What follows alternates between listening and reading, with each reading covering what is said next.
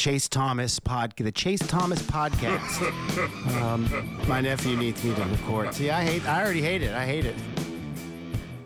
All right, hello, and welcome back to another episode of the Chase Thomas podcast, where I'm still the aforementioned Chase Thomas, coming to you live from Knoxville, Tennessee, over there in Oak Ridge, where I was over the weekend. I went to Buffalo Mountain Grill. Not a sponsor, could be a sponsor. Great stuff over there. Is that off of, there's like a really weird street name over there. It's like science.gov road or something. Maybe.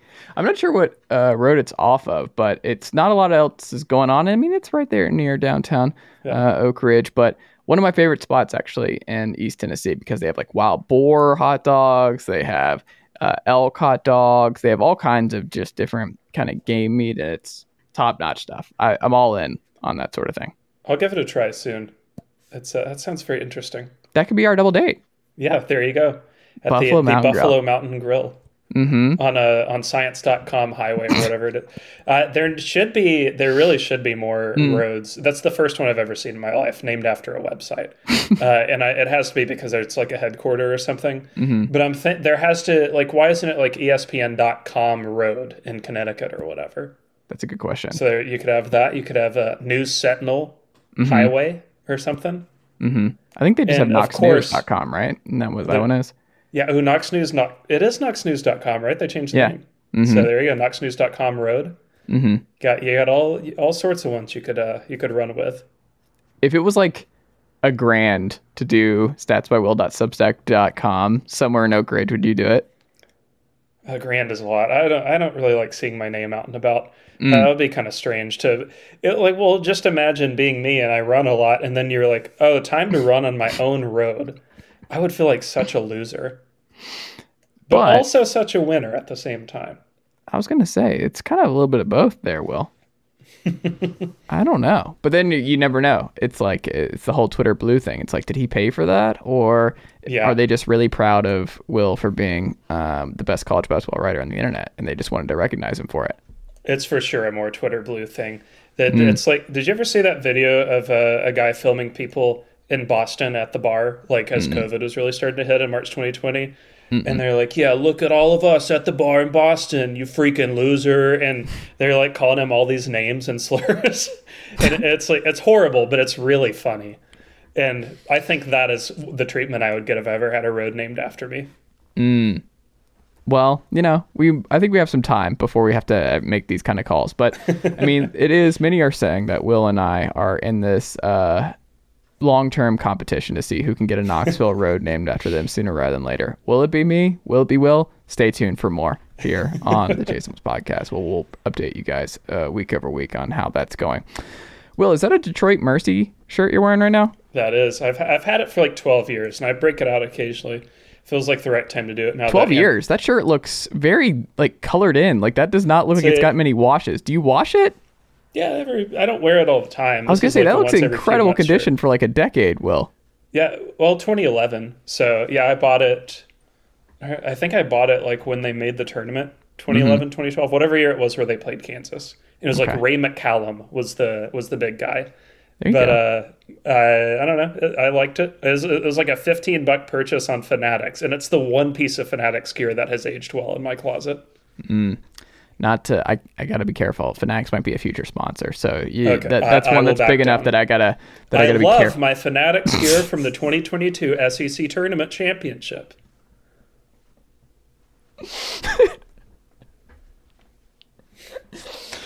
Will would do great for a number of reasons with ads, because like I don't know if anyone would ever know if you're doing a bid or not. Like you would just do any ad for Will. I would never know if you're being genuine or not. The best ad reads I've found are the ones on the Flipping the Field podcast. They're sponsored by Home Field Apparel, but multiple times they've promoted the Home Field Apparel Latina collection, which is really good. There's the they had a bit where they devolved into the Bruce Feldman's Freaks list, but it was for the most racist coaches, and I think that would be an amazing article. That would be good. Number one is that Iowa strength coach. That would make sense. He's not working, because remember he almost got hired as the Jags strength coach or on Urban staff, and then people were like, why are you hiring this guy? And then he was forgot about that. Yeah, that Oh man, the year of Urban Meyer in Jacksonville. What a time. Will, a lot of Tennessee stuff to talk about on this program before we get into the nuts and bolts, but you wrote a good piece on the loss of Zakai Zeigler and what Tennessee's going to look like following his season-ending torn ACL injury. I will say, like, in the moment, I didn't think it was his knee. Like, I understand he buckled, but like the way it happened, I was like, that looked more like an ankle thing to me, or like a foot thing, the way he fell, the way he got caught up, because it did go like this a little bit. And usually, like, we've become so accustomed to seeing guys get up and like walk on their own accord when they've popped an ACL, where they just walk off and they're just fine and they're not just in like screaming pain. So I was like, oh, this might not be as bad, or it might just be a knee sprain. It might not be as bad as like the torn, because that's just not usually what it looks like. And then you see it today, recording this on a Thursday afternoon, and that is the case. But it's rough for the Tennessee Vols. It's rough. I mean, he obviously has led the team in assists and has been such an important player to Tennessee over the last 2 years. But when you've dove into it, like, Tennessee obviously responded in a really strong way, and it kind of speaks to what we've said in the last few weeks, where it's like Tennessee's culture is top notch, and the guys are just, they are bend, don't break, and they could have broken multiple times this year, did not do so. They rallied around these guys and did it. I mean, I think for Zakai, with how well they played in that second half, just kind of like, hey, he's gone, or like this, we all want to do this for Zakai, and against a top 15 KenPom Arkansas team. And I don't know, it's weird because something I don't know if you share this sentiment, but kind of like before I get into that, like, how would you describe, based on what you saw without Zakai for a major amount of time on Tuesday night, because he did go down the first 2 minutes, and then what did you find in the piece that people can go read at statsbywill.substack.com? Well, I think, like, during the Arkansas game, so obviously it happens, and it's extraordinarily depressing to see unfold, because Zakai is, I mean, at minimum, one of the 3 most beloved basketball Vols of probably 30 plus years. If not for, I think it's him, Grant Williams, and Chris Lofton, and that might be the complete list. I'm not sure I would put anyone else above. He's on like that Denard Robinson level for Tennessee fans, I would say, where it's just like unconditional love no matter what he does or where he goes. And a lot of guys don't really get that. So to see him go down, obviously crushing, and Grant Ramey really said it best, and I would agree with him. I don't think I've ever heard the arena that quiet. Like after he went down, it was like shockingly, silent. Like, you could hear a pin drop. The only people talking were the announcers, which don't blame them. That's what they have to do. But the way Tennessee recovered from that was really impressive. I mean, like we mentioned, people are going to, say, oh, Arkansas, 19-11, 19-10, something like that. But I mean, there's a lot of crappy teams in college basketball this year. They're not bad. I mean, they're top 20 in KenPom for a reason. They entered with a top 10 defense. Tennessee put up the 4th best offensive efficiency against Arkansas in any game this year.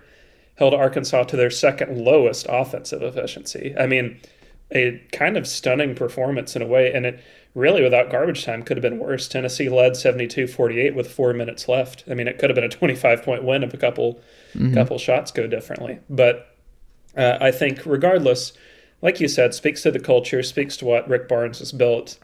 And, like, yeah, Tennessee didn't shoot very well from 3, but I thought it was kind of surprising in the moment, and not until after I looked at the data did it really lock in for me, just how good Tennessee was at the rim and in the paint against an Arkansas defense that has generally been really good as a 2-point defense this year. But it was like the second that happened, Tennessee realized, hey, they really don't have a guy that can check Olivier Kamwa without getting in foul trouble. They really don't have anybody who can cover Zeigler and James off these screens unless they want to commit fouls. They don't really have, strangely enough, anybody who can stop a Waka on the boards or, keep Aidu from doing his thing offensively. And for some reason, it was like Tennessee realized their path forward immediately, which is you're going to have to be home wreckers on the boards, which they have been most of the season anyway.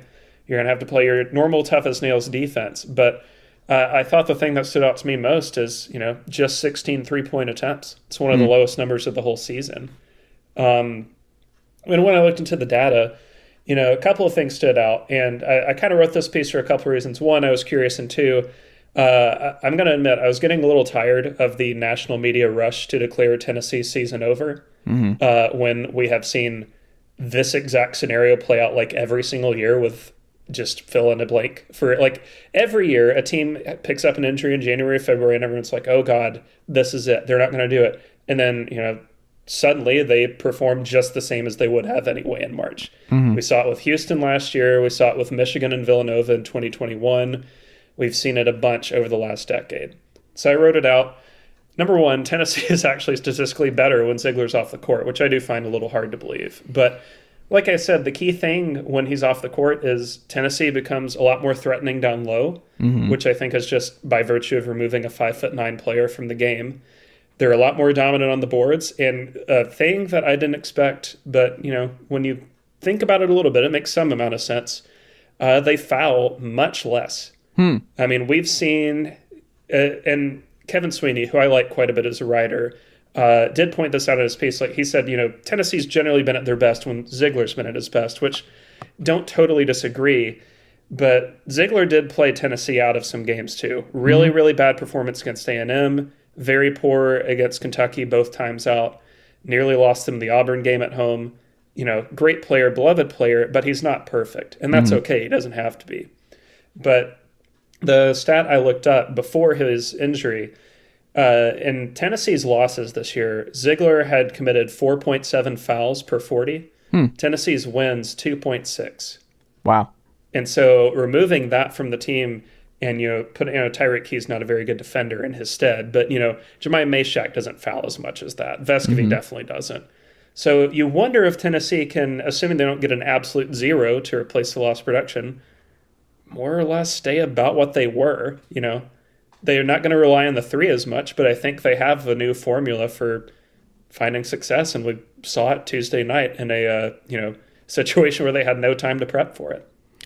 And I think one of the things we'll see is we'll see more variety. Like Zeigler does more of the Kyrie Irving thing inside, where he drives, and Kyrie doesn't look to get fouled when he gets inside the lane. Like he's just looking to pass. Like he's comfortable under the basket when things get tight, but he's looking to do a little wraparound to Euros or Jonas when he's inside, or find somebody in the corner, this, that, and the other. He's not looking to go up and get fouled, which is what Kyrie is just an unbelievable artist at inside. It's just like, you think you have him, and then there's just like, that was his calling card in Cleveland and everything else. It's just, he is so crafty with the basketball that his handles, and Zakai's the same way, which is his craftiness inside, and a play never being over with Zakai.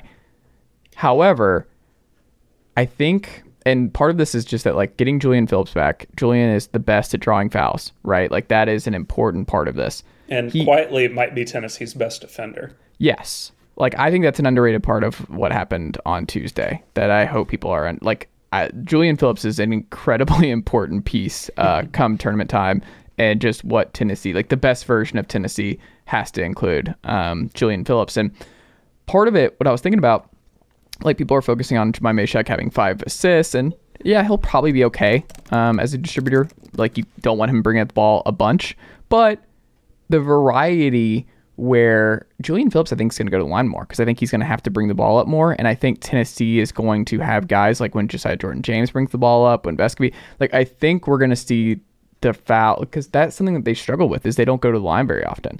And part of that was because they've become so reliant on threes, but part of it is because Zakai is so good at setting up those guys on 3-point looks that, like, removing someone like Zakai, because no one else was a distributor like Zakai from this lineup, I think you're going to see Tennessee get to the line significantly more with who they're going to have bringing the ball up. With Meshack, who gets to the line, and he's going to be a man on a mission inside. We'll see if he's able to keep doing that. My gut tells me threes go down and they draw a lot more fouls, and I think the defense is a lot better, because you just put Meshack in that Zeigler role to start these games. Like, you just have 5 guys who can defend multiple positions, and I think, already the best defense in the country. I don't see a slip at all. Even when people look at the steals and stuff, I think the defense actually might be better. Yeah, I think it's plausible that they're going to be about as good as they were anyway. And, obviously it's a huge bummer. You never want to lose that quality of guy, quality of human And really the biggest bummer, because I just looked it up. So the preseason top 5 lineup that I had was, Zeigler, Vescovy, Phillips, James, Kamwa. They got to play a total of 88 possessions together in the SEC this season, which is you would have hoped it would have been triple that at minimum. And it didn't work out injuries wise, and it's been that kind of year. But I agree. I think Tennessee is getting a little underrated, not just because we're graduates, but because they've had the close losses. They had buzzer beaters go against them. Mm-hmm. But I mean, they're not number 4 as we speak in KenPom for no reason. They don't have the number 1 defense for no reason. They don't have wins over Kansas, Texas, Alabama, etc. for no reason. They're a good team in a year where there's not any, maybe Houston, elite teams. And so, I mean, yeah, it's a bummer, and I don't think Tennessee's going to win the title or anything, but who's to say they can't still make the Final Four, Mm-hmm. It's the number 4 team in America. I agree. And I'm interested to see how they handle the next 2 weeks gearing up for the tournament. Do they play a bunch of, does Barnes go one way, which is be extra cautious where you're like, I don't want to lose another guy, important piece to injury before the NCAA tournament? Or do you look at it as we're going to have to play some lineups? Because he did that on Tuesday, where he had to play some lineups that he never played at all this year. And I forgot one I wrote down where I'm like, I don't think we've seen this at all this year. And I don't remember which one it was. It was Meshack. I want to say it was Meshack, Adu. Let's see. It was Meshack, Adu, Tobe, Kamwa, and maybe Vescovy. It was something like that where I'm like, I don't think I've seen this year. I don't think he's done that. But I think he's going to be... we're going to see some lineups, but I'm just curious to see what he does. Does he maximize those possessions, getting those ramped up for the NCAA tournament, where it's all right, Zeigler's not in the fold anymore. We're going to have a lot of lineups that have not played together very often this season. I need to get them as many reps with each other as humanly possible. I can't take my foot off the gas and just take the tournament lightly. The interesting thing obviously they've still got one regular season game, at Auburn. The thing I've been a lot of people are like, oh, Auburn's desperate. They got to get in the tournament. And so whenever you see the term must-win game, it is worth remembering that it's a must-win game because that team is not very good in the first place. If they were good, this wouldn't be a must-win game. They'd be in the tournament, right? Right.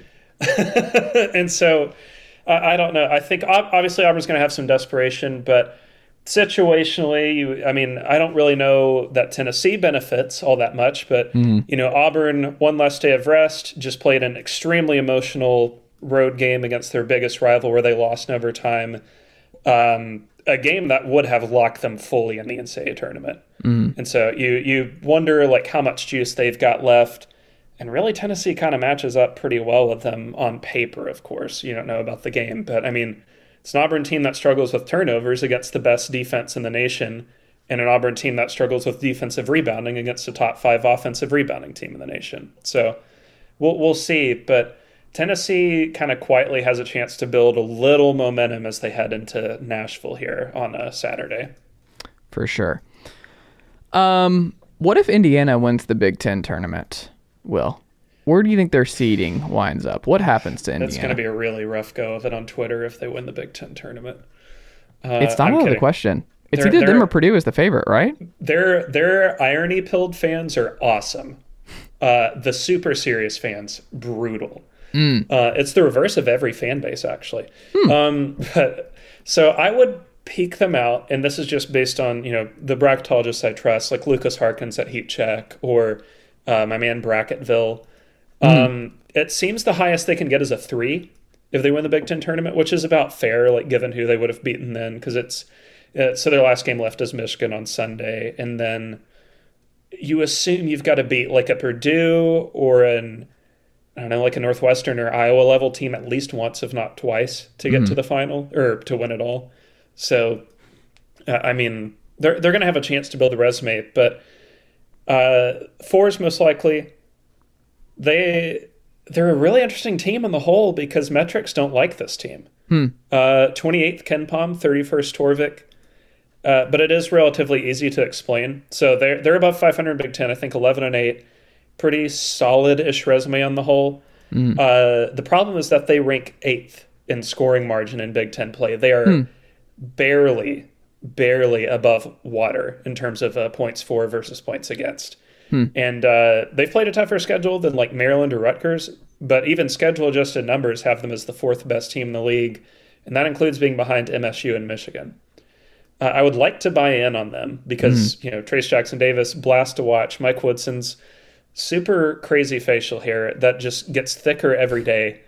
Really enjoy that. I don't know I hate to say it, but if they were like a 3 or a 4 seed and I was the 6 or the 5, I'd be quite happy. Man. Because I don't know if they're going to get there. I don't know if I'm going to have to play them. They're not a bad team by any means, but at some point the numbers are the numbers. And it's just weird too, because it's like 3 seed's amazing, and where they've been and where Archie, like they've tried so many guys to get back to Hoosier basketball, and I think Woodson's done the best job in a really, really long time, and it's still just like, I want to play them come tournament time. It still just doesn't feel legit. Yeah, and it's funny. So this team, 20th in Ken Palm, the Archie COVID year team was 34th. They would have been about like a 10 seed or so. But it's because this team wins close games and that team didn't. This team is going to be a 3 or a 4 seed, while that one, could have potentially been in the first 4 had that tournament happened. Man. So it's all in the swing of it. And of course, this year's weaker at the top, so that helps them. For sure. What gives here? Will, Arizona, when they lost Arizona State, which was your just worst case scenario, I think I sent you just Bobby Hurley's reaction to the bench behind him. So I'm clear. It seems likely that those Arizona fans have been saying stuff to Hurley in that bench all game long, and he enjoyed that game winner. But Arizona, with that loss, it was their 5th to a team ranked in the 50th or below in the net this year. Why has Arizona been weirdly bad against bad teams? Well, I wouldn't even call it like bad team. I think part of the problem is that the Pac-12 as a whole, outside of the top 2 teams, is quite nasty this year. UCLA and Arizona really, carrying the load for the rest of the conference. I mean, the only other team that, looks, I would say above 60% to get in is USC. And even then, they're probably one bad loss away from being in trouble. So I think it kind of goes back to how unfair it is for the one bid league teams in a way, where if you play 150th best over and over and over, eventually something's going to go wrong. But I would say it's been really notable how it goes wrong for Arizona this year. And this is not related to efficiency, it's just, how well you do on the boards. 4 of their 5 losses have come against top 100 offensive rebounding teams. And all 5 of their losses have come in games where they've lost either the turnover or the rebounding battle, as well as, all 5 they've lost the shooting battle. They don't really produce, for such a good team, they don't produce much shot volume. Not very good defensively, of course. They have the shooting on most nights, but the thing about, most nights is it's not all nights. We saw last year, they, on a normal shooting night, you probably beat Houston, you go to the Elite Eight. But they didn't shoot well, and they didn't rebound or prevent turnovers well enough to get extra chances, which is what Houston does, 24/7. And that's, that gives them that higher floor in those low shooting nights. And so the problem I see with them, and you're kind of seeing it foretold in these losses, negative turnover margin this season, just good, not great at rebounding, and a bad defense. I looked it up in the little database I have, because I have lost the ability to have a normal life at this point. Same here, man. Yeah. So 20 top 4 seeds last 20 years. Sub 50 defense, negative turnover margin. 1 made the Final 4. And they had Dwayne Wade on the roster. So that was exactly 20 years ago was the last time a team overcame all that to get through. So I'm going to need to see something from Arizona in this next week, whether it's better turnover prevention, more aggressive defense, or just better work on the boards, because if they can't provide the shot volume, whether on offense or preventing it on defense, to overcome an off shooting night, I don't know if they can sustain it for 4 games in the tournament or further. That's fair. When it comes to Villanova, there's a really good piece, like Dana O'Neill, who's one of my favorite college basketball writers over at The Athletic. She had a piece She spent a lot of time with Kyle Neptune at Villanova. And it felt like they were kind of turning the corner when she spoke. I think they won 1 or 2 games in a row. I forgot which point in the year that she talked to him. And Justin Moore's back. And that's been like an under-talked about part of all of this is like they lost their best player to a really gruesome injury last year. Mm-hmm. And that makes taking over a new job hard when you already out of the gate don't have your best player. Dixon's hitting threes. Again, you look at this group. I mean, they blow out Creighton, a really good Creighton team that we both like. It's starting to feel like they won 5 of 6 following that win. I think Villanova is figuring some stuff out. What has changed with Villanova? And if they were to run the gauntlet in the Big East tournament and win it, are they sneaky dangerous with a healthy Justin Moore and company come tournament time? Maybe. I like this Villanova team and what they figured out. You know, I don't think that they've got like a special formula necessarily. Like they're still kind of what they always were. They're actually on track to, I think, tie their record they set last year for free throw percentage. They're at 82.9 as I looked earlier, which is insane.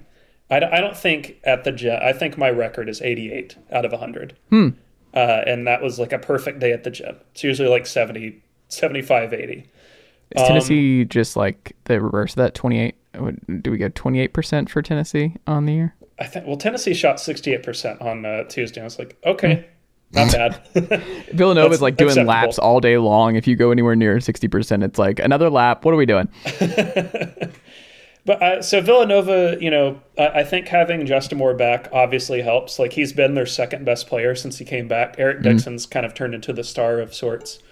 But a good part of this is just like they're better at preventing turnovers than they were before he came back. You know, better at avoiding fouls. Been generally a little better defensively as on the whole. Like still not what I would expect from Villanova, but they're at least tolerable on defense now. And I think adding, you know, Moore back, who's not like an elite defender by any means, but is at least, you know, it's better than playing, you know, the Arcidiacono kid or whatever out there.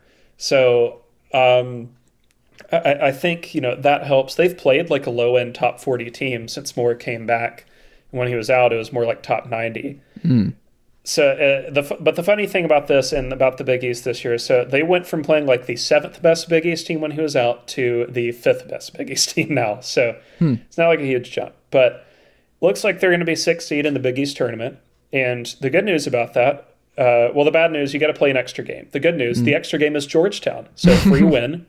Patrick Ewing has passed away of dysentery from the Oregon Trail. And you're going to follow that likely, not for sure, but likely with Providence in the quarters. And Providence has kind of quietly lost their close game luck that everyone told you was unsustainable. And guess what? It was. Thank God. I think they're going to have a pretty decent shot at a Big East semifinal run. And even if it's not Providence, it's not like Creighton is unbeatable. They just beat Creighton. So either, and yeah, they got swept by Providence, but yeah, third time you get a third chance to beat somebody. You'd hope you could, you know, take advantage. So I would enjoy seeing them make it to Friday. I got them mixed up, and take on like Xavier with nothing to lose. That would be pretty entertaining to see, you know, a healthy Villanova, because, you know, if they get in the tournament, and it's not to say they will, but it's, you know, if they do, probably 11 seed or so feels about right. And if you're a 6 seed and it's like, I got healthy Villanova on the other side, you're sweating a little, right? Like it's not to say like it's not the worst possible draw you could get, but it's not a good one. I would agree. Is Jay Ladner a sneaky, intriguing fit for the Ole Miss job? Will? No. I like Jay Ladner quite a bit, and I think he has finally turned it around at Southern Miss. The problem is that if you were to hire him like today, you would be hiring a guy who is 49 and 71 at his current job. And so, you know, the 3 years before this one, and obviously this year's been amazing. You won the Sun Belt, but 3 years before this one, 13th, 14th in a 14-team conference. and a total of 10 conference wins. 22, 17, 26 losses.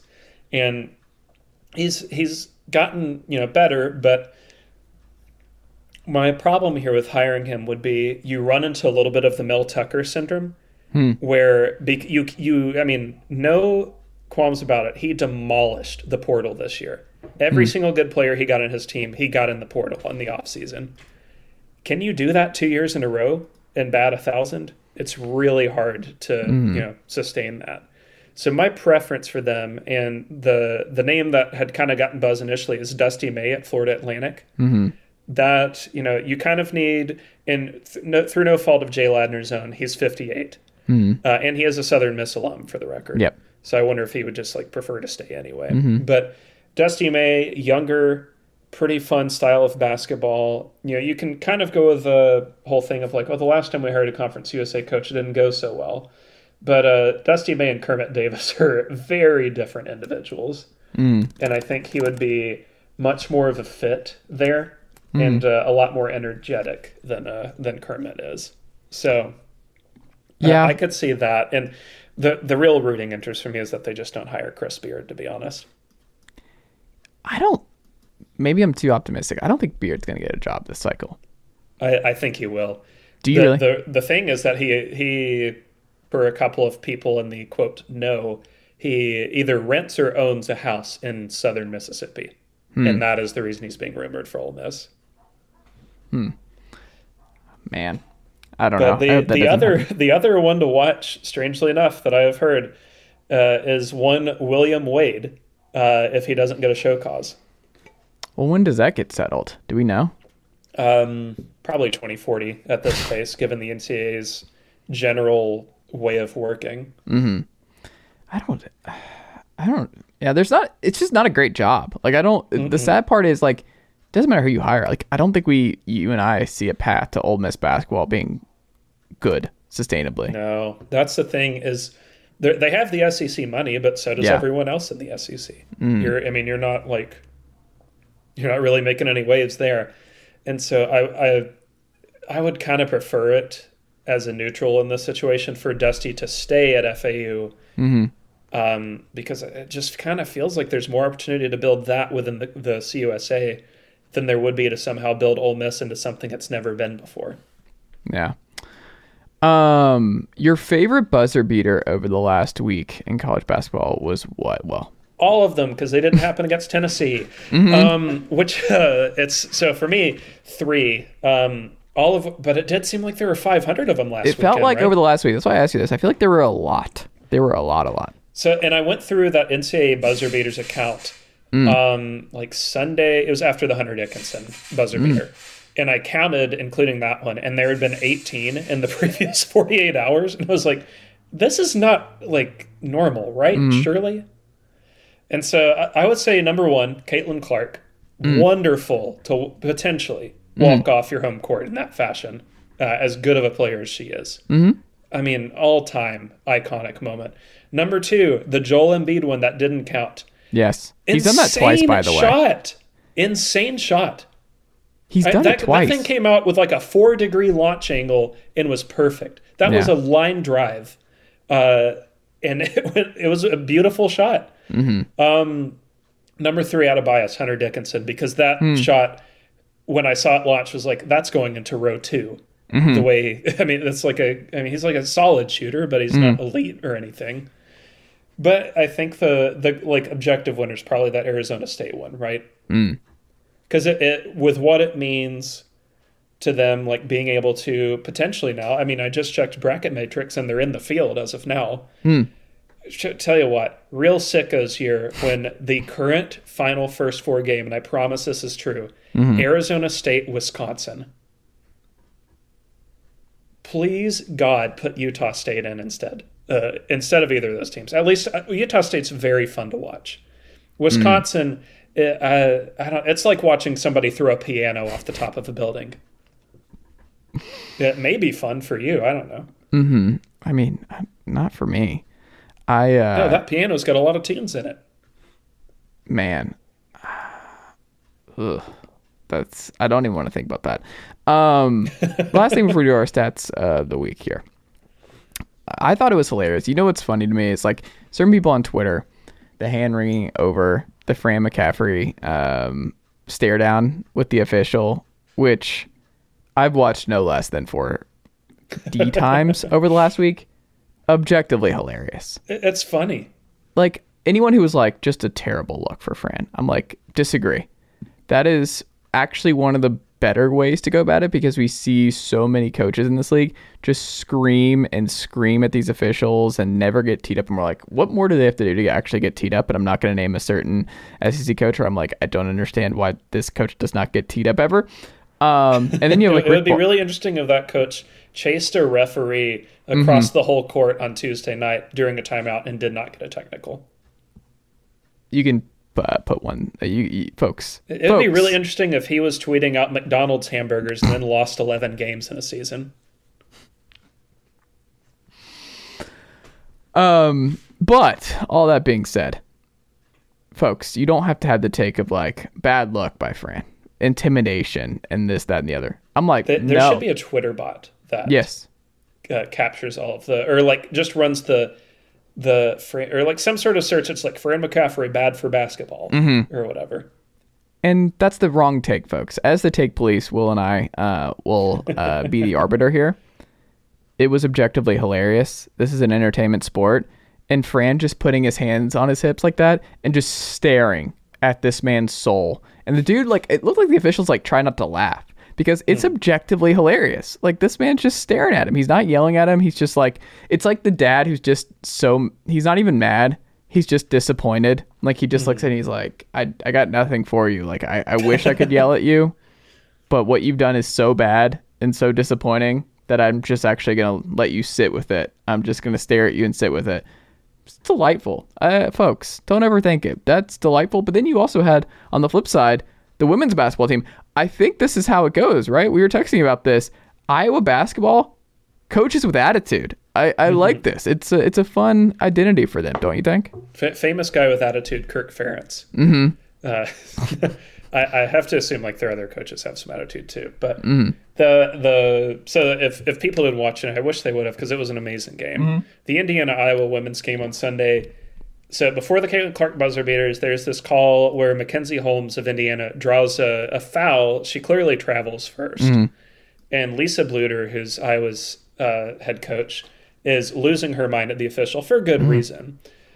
But I can't remember the exact thing of it. I have to look it up on video, but I'm remembering them going to the monitor to check how much time was left, and she just walks over and she says, "You effing suck," at the ref, which is awesome. If only it were Pat Adams. But anyway, Fran and Lisa together at the same school is like it's a little too powerful. It's kind of like when South Carolina had Frank Martin and Dawn Staley. Because it's like Dawn Staley, amazing coach, extraordinarily intense personality on the sideline. Generally incapable of chill on the court, which is, she's wonderful both on and off, but she is crazy intense on the sidelines. And Lisa Bluter looks like a librarian, but same thing. Extremely intense, wonderful head coach too. Whatever they got going on at Iowa really fascinates me in general, because something about the 2000s shaped their online fan base in a way that makes them far and away the most charming fan base on the internet. Like, wonderful people to interact with. But they're so kind on there, but their coaches look like a couple of the meanest people in the world. I love it. We love to see it. Will, as we wrap up here today, your stats or stat of the week is what? So I've got a stat of the week. I'll save my prediction for the tournament because it was Fran related. But stat that has caught my eye. So since New Year's Day, what team has won the most games in all of college hoops? Kansas? It's not Kansas. It's a mid-major team. And they are in the tournament more years than not, as of late. They're in the tournament more years than not of late. What part of the country are we talking about? Northeast. Vermont? It is Colgate. Colgate is the only team, as of the time of recording, with 16 wins in the 2023 calendar year. And they're probably going to get 17 tonight as they play, mid 300s Ken Palm team, Loyola, Maryland. Best team in the Patriot League. Don't totally know what seed they're in line for. I would imagine a 14. But it's the same team as everybody remembers. Number 1, 3-point percentage. Number 12, 2-point percentage. Demolished Syracuse earlier this season. Very fun team to watch, as long as your team is not playing them, from experience. So, I don't know. Colgate's in this Patriot League tournament. I think it wraps up middle of next week. I'm really rooting for them to get that auto bid. What's the farthest they've gone in the tournament? 0 wins. They have never made it to the round of 32. I remember they played Syracuse close one year. Is that what I remember? They played Tennessee close one year, and that was a stressful 2.5 hours. Yeah. Man, they have 0 tournament wins, though. Yeah, they played Wisconsin very well last year and went down to the wire. But they've only made it, I think, 5 times ever is the thing. Okay. But even so, I mean, very good program. I'm waiting for my guy, Matt Langle, if he wants it, to get a bigger job, because he's been at Colgate for 13 seasons now. Syracuse might open up soon. That's what I'm saying. I want him to get it. I'm sure they're going to hire, whoever Boeheim approves, but Greg he's Paulus? just a great coach, man. Who says no? Greg Paulus, next Syracuse basketball coach? It's going to be old Jerry McNamara, apparently. Is it really? Is that the coach in waiting? That's what people... If they say if it's going to be a Boeheim approved hire, it's him. Which, he's 39, so he's quite young. Hold on. Jerry McNamara is 39. That run they made was in 2006. I don't like hearing stuff like this. I don't like hearing Jerry McNamara is nearing 40. I don't like knowing that it's almost time for Jerry McNamara's first colonoscopy. I don't need to know that. Well, that's upsetting. That's very upsetting. Well, this was awesome as usual, sir. We can read you on Substack. Substack.com. New pieces each and every day. You're just cranking them out, man. Now $12 for a year if you sign up before March 31st, which is quite the steal, I think. And it goes to $1,200 a year after that. So make sure that you get in before then. Yeah, $1,200, and you're forced to watch the Star Wars prequels on loop for 24 hours if you sign up after March 31st. How would you rank them in order? I don't remember anything about them, to be honest. I'm not a big Star Wars guy, but I do remember owning... What is the first prequel? It's episode 1, right? What is it called? Phantom Menace. So did you ever get the McDonald's plates with the Phantom Menace on them? I'll look them up. I'll send them in our chat. But okay. They had these promo plates for the movie, and they are still at my grandmother's house, to the point that when I went a month ago, I had breakfast off of the Phantom Menace plate, which is now 24 years old. That's incredible. It's remarkable. Maybe it wasn't Phantom. It's one of the. What's the second one? Clone Wars. Attack of the Clones. What? Okay. Attack of the Clones. I thought that was a. Isn't that a TV show? It is, but yeah, Attack of the Clones. It's Attack of the Clones is what I'm thinking of. Okay. But either way, 20 plus years that plate has survived. Are you a Lord of the Rings guy? Are you a Harry Potter guy? Game of Thrones? None of that, really? Are you not sci-fi? I read all the Harry like Potter books when I was younger. I liked them a lot when I was... I don't really approve of J.K. Rowling now, but I liked the books a lot when I was younger. Movies are all right. I kind of tuned out after number 3, to be honest. Wow, the movies are exceptional, Will. The third one is by far the best to me. I love the third one. Third one's very good. Prisoner of Azkaban's very good. I remember... Lord of the Rings, okay. I like them fine, but the cult around it is a little much for me. Not a Lord of the Rings guy. I mean, it's not even close for me anymore, as an adult, Game of Thrones and House of Dragon and all that. I just gobbled, the amount of time spent with those books and all that. I'm sneaky. I don't think people would realize that, but I'm in, so is it over here? It might be in the... No, I guess it's in my other room. I'm looking for the books, but I have, the...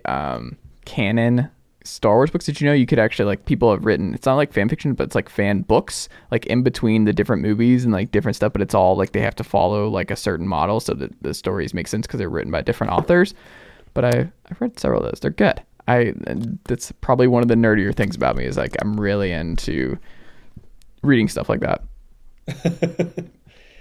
Interesting. Okay, I sent you the Star Wars plate. I finally found it, and it is episode 1. It's really exciting. Very visual. Where'd you podcast. send it? To your phone. Oh, okay. Let me see. All right, this is great. Podcast needs to wrap up here today because I want to see this. It's a pod racing plate. Oh yes, I'd never had these, but I know exactly what you're talking about. Huh. And maybe it wasn't McDonald's, but we still own all 3 because it came in a 3-piece. There you go. They just must be really great material that they're lasting for. They have to be. Right? I mean, they're faded, of course. Like, you can barely read out the names. But, yeah, they still hold up after all that time. But not going in the dishwasher, right? Like, those are hand washing. No, hand washed. Absolutely. Yeah. Are you a dishwasher guy, or do you hand wash everything? Dishwasher, usually. Yeah. Hand wash some things. I'm actually afraid to ask my grandmother if she puts these in the dishwasher. I don't think I want to know. I have something else I'll say about that, but off air. She might listen. So that's how I will. Follow me on Twitter, read the Substack, all the good stuff, and I will talk to you next week. Thanks for having me on.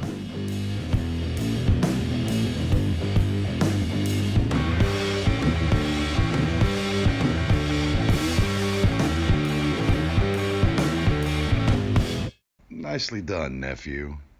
Chase Thomas Podcast. Hell yeah.